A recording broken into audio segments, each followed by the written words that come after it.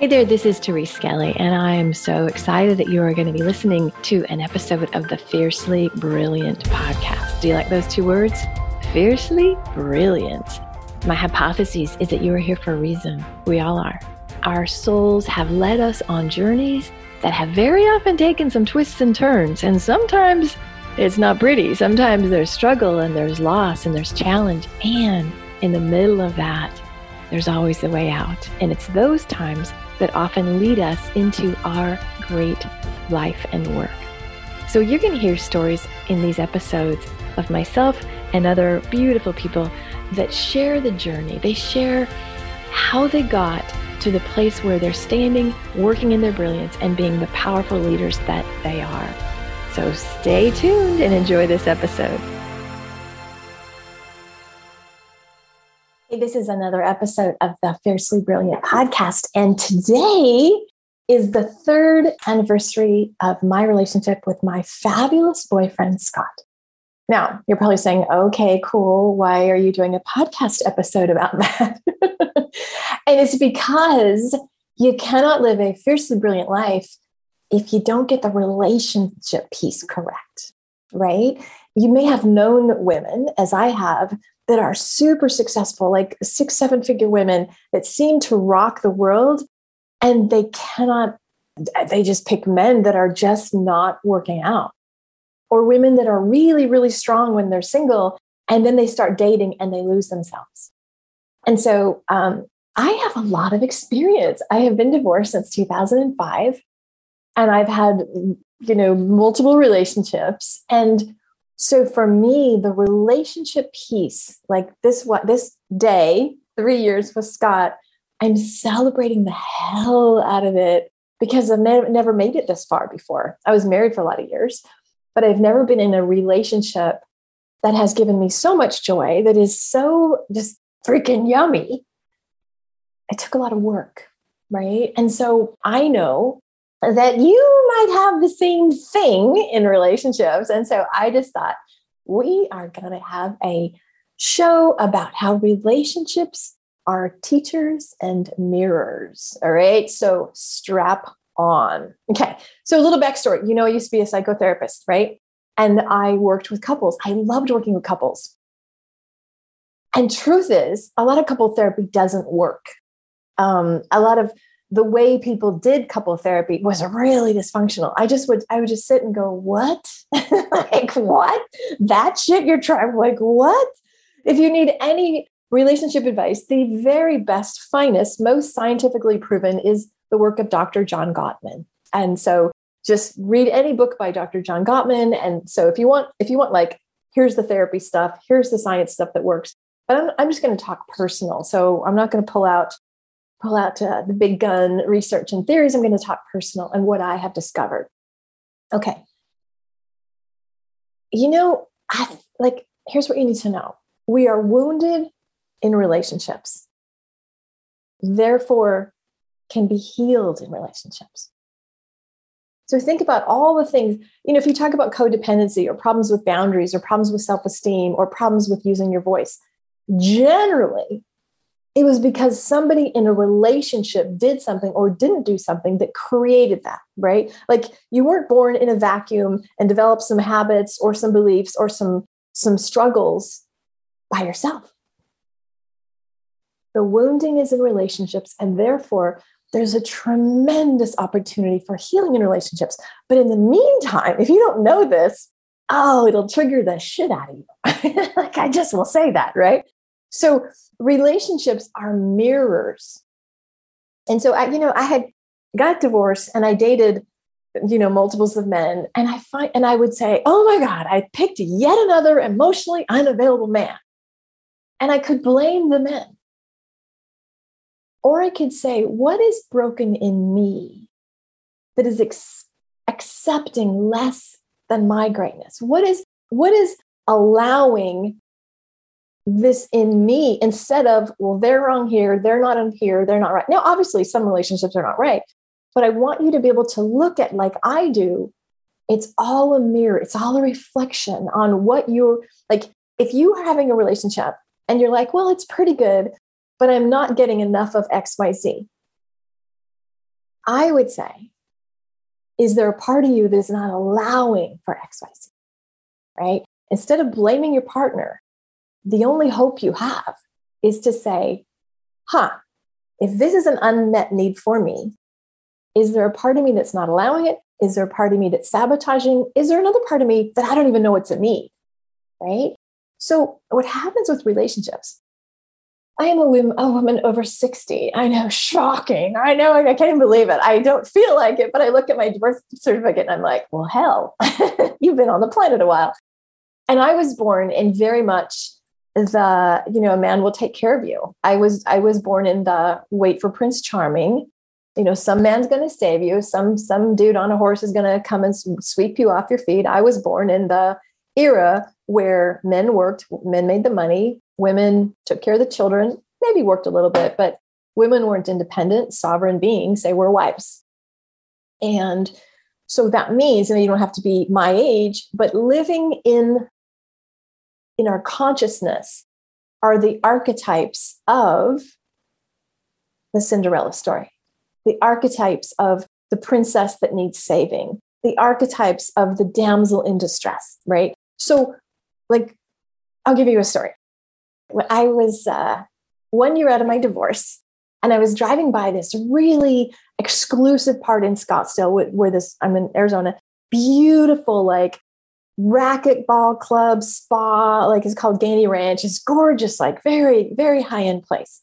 I'm with my 12-year-old son.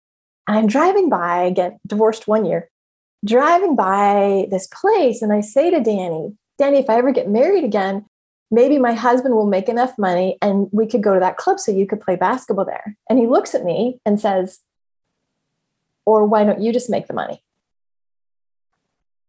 And I have to tell you, I was like, holy shit. Because in my marriage, I was the strong one. The man made a bunch of money, but I made all the decisions. I did all the things. I would have said I'm an independent feminist. And yet, from my mouth said, maybe a husband will come and take care of me so we could go to that racket club.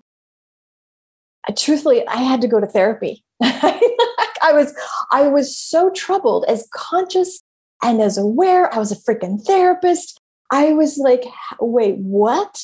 How in the hell was that living in me? And I had no idea. So I got some neurolinguistic programming, and I had to rework and rewire what it meant to be a woman, what it meant to be a strong woman, what it meant for men in the world. I mean, I had no idea.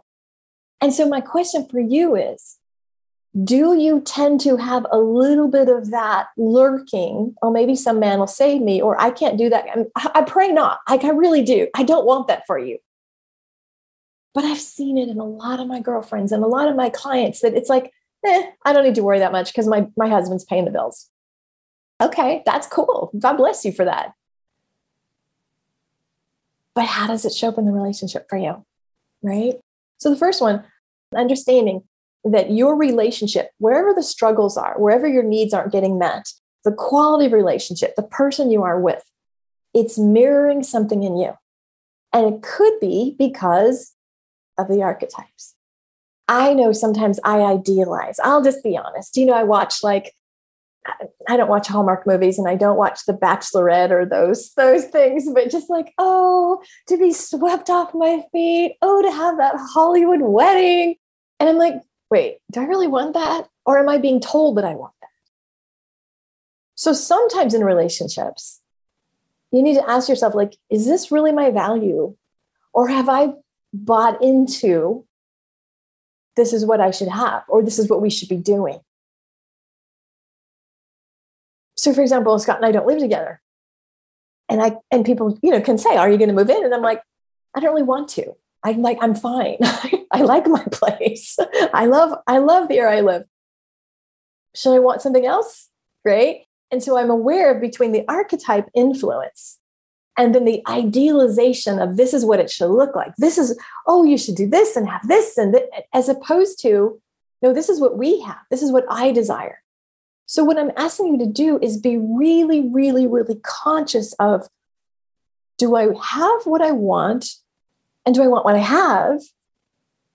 Do I want something because I'm told I want it? Or here's the next one.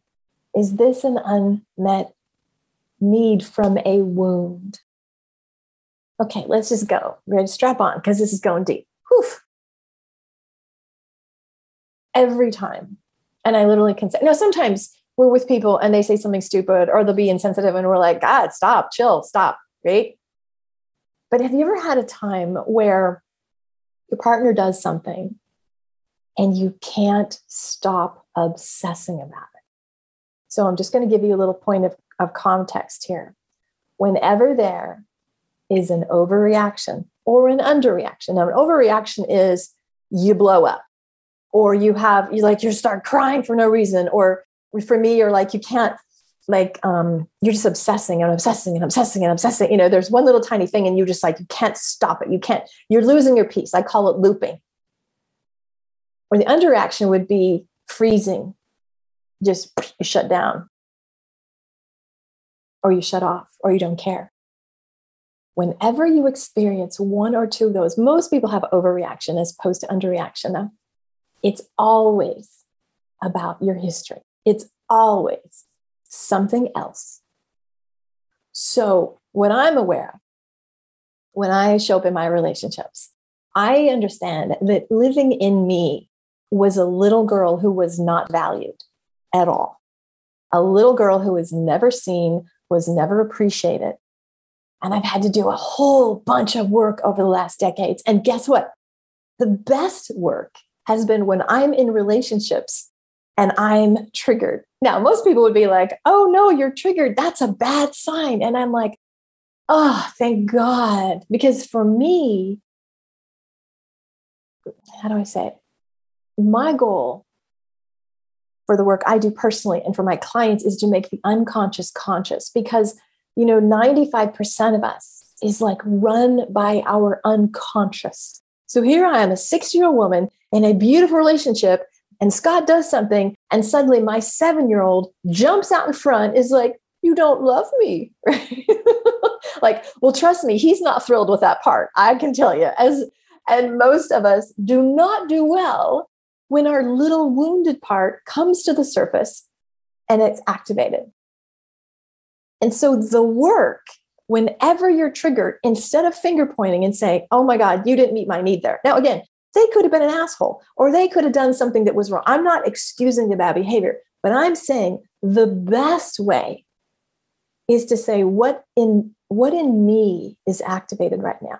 Now, sometimes it's just what's activated is you're being an asshole and I'm not going to be talked to that way. Or what's activated is that was disrespectful. Or what's activated is I need to put a boundary here. If you're in your grown self, and if you can be really, really, really present without a charge, kind of neutral, you know what? I would prefer you do that. That's how you can tell you're in your grown self.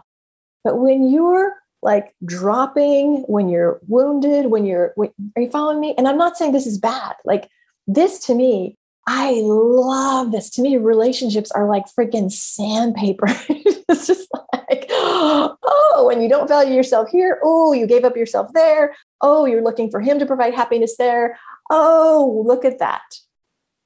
And it's really hard work. This is like, what do they say, for the faint of heart? Because most people want the honeymoon. They want the glorified, idealized, oh my God, then we had great sex and we had martinis and it's just so fun. We're so compatible. Yes. And what about the times where you walk in and you're like, oh, I feel like crap. I don't feel connected to you. And I don't understand why I can't shut the voice in my head that's like telling me that I'm not enough or you're not enough, right? So I want you to understand that when you are triggered, the most important thing again, if it's not a grievous, if they're not being weird or, doing something really harmful, if it's just, they were not available or they said something that triggered you, ask inside, like what does this remind me of? What does it remind me of? And if you get really quiet, you might be able to even see, maybe your unconscious will show you like, oh my God, I'm seeing a picture of when I'm 7 and my mommy walked out. Or when I was 12 and my dad told me this. So whenever you have a deja vu, you might not get the exact picture, but when the feeling is familiar, right? That's an opportunity for healing. That's where you stop and say, okay, not about you, current partner. Hold on. Because that little child part, that wounded part, needs to understand that 40 years have elapsed. They need to understand that what happened to you was wrong. They need to understand that you were okay to say that. Like, you need to literally go in and reparent that child part. You need to either take them out of that bad environment. You need to let them have a voice. You need to love them up. You need to have them express what was wrong. You cannot, because I've tried it, trust me, you cannot expect a grown partner to heal all your childhood wounds. Okay, just chew on that one for a minute. Because how many of us go into relationships unconsciously expecting that? Okay, my daddy abandoned me, so you will never do that. You must this. Now, again, I'm not saying you can't ask for your needs. I am very clear about my needs and my boundaries and what I expect. So I don't want you to hear that I let bad behavior off the hook, or I just expect a woman to roll over and say, oh, whatever somebody gives me is fine. It's not that at all. I'm just saying you can get to a place of sovereignty and self-mastery when you say, okay, in this fight, I could have shut up just then, but instead I escalated and I gave myself up. That was about me. Yeah, you maybe, but we're saying some stuff, but I got to a point I don't like to go. That's totally on me. You did not make me do that. See what I mean? If you look at it through the mirror of how can I use this to be more free, to be more self-contained, to be more of myself. I know that was a little bit redundant, but if you use the what happened as, how is this a gift to me? How is it showing me something?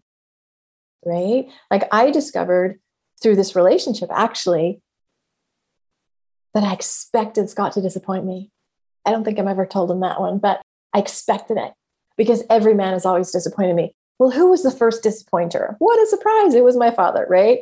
So I would expect, like, okay, we're supposed to go out Saturday, but he's probably going to screw it up. And he gave me no reason for that. It's not like he was a flake or something. He's a fabulous person.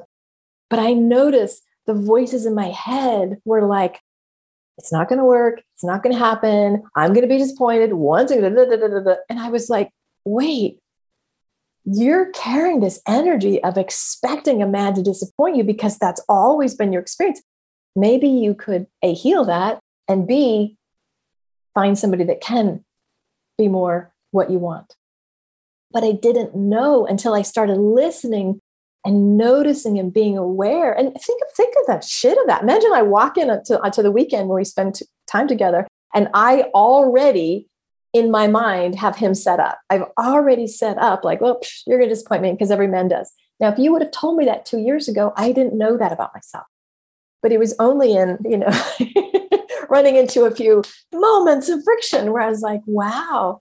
And then when I would get all like controlling, and it's got to be this way, and you have to call me on this day.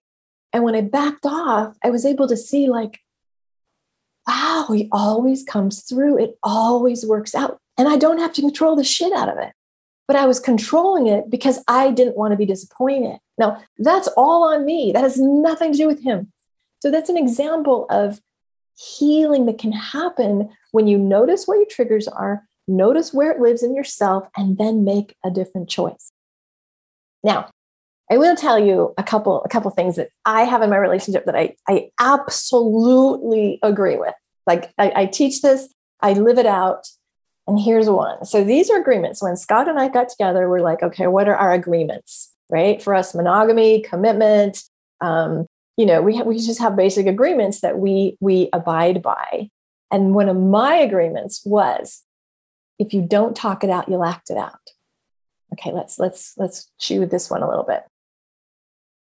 Very often, people think it's easier to sweep something under the rug, right?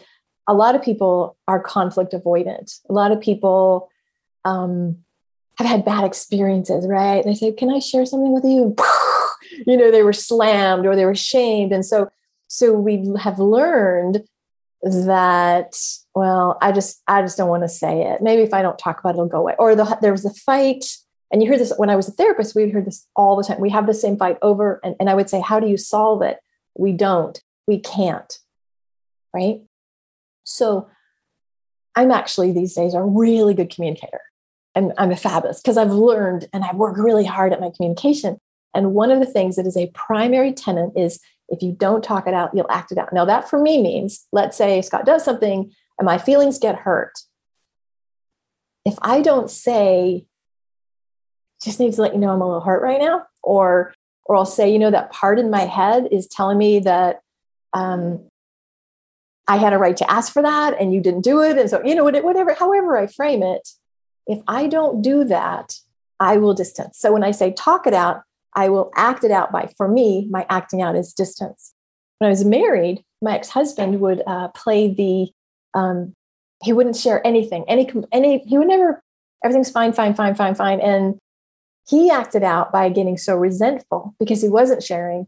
He was thinking he was being virtuous by not having conflict, but then the resentments were acting out in really bad ways, right? So just notice and I would rather walk through 5 minutes of tense feelings and say, okay, good. I just needed to share that. I'm good. Boom, back. I'm close. I'm connected.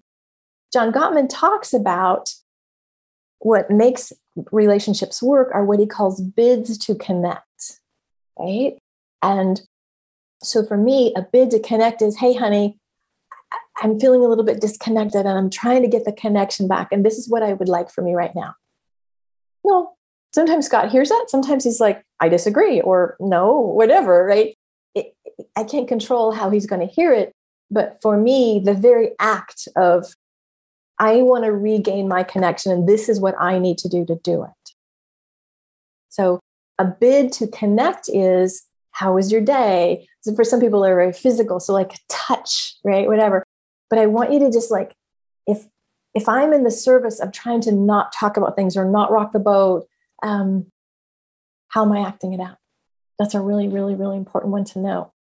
Now, obviously, sometimes relationships are, I say you get to keep the message, but not necessarily the messenger. Let that one sink for a second, because I feel like if you've had issues like I have, like codependency or relationship issues, sometimes we try to, well, it's not all there, but maybe if I change, maybe if I give up this, or maybe if I stop being so much this, or maybe if I just did that, then it would work. And that never works. That literally never works, because you start piecing, like you start taking out pieces of you.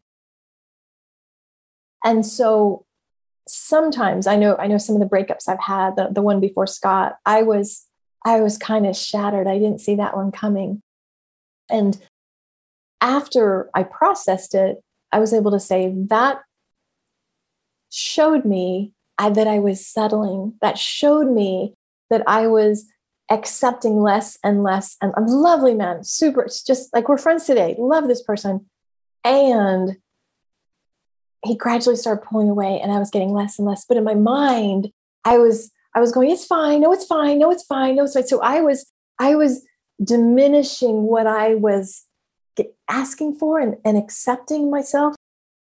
But I made it like, no. I'm just here to learn unconditional. Like it was bullshit. Right.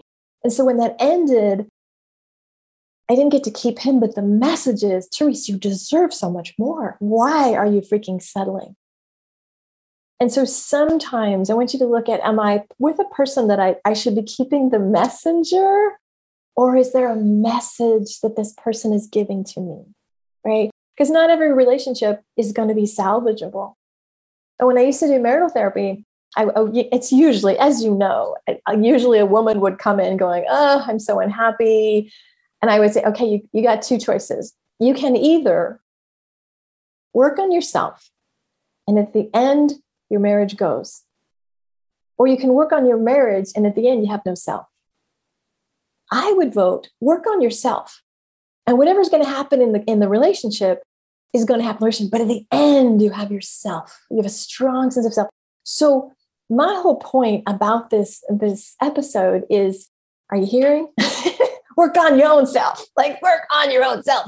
And if you have conflict, or if you hit a bump, we recently, I was kind of a little unhappy with a couple of things in my relationship. He had some life stuff going on, so he was a little bit unavailable.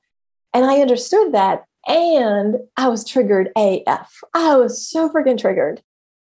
And so I had to look at what in me is freaking out. Like, what is going on? And you know what? I didn't even share it with him. This time I was like, no, this is about me. He's fine. Like, we're fine. Nothing happened. He just got busy and had some things happen, life things.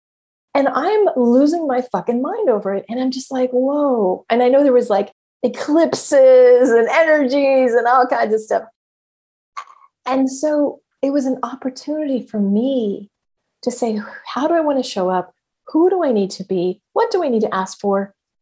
But do my freaking work. And then I come and we're fine. We're totally fine. But if I would have communicated all that trauma that I was in, it wouldn't go anywhere.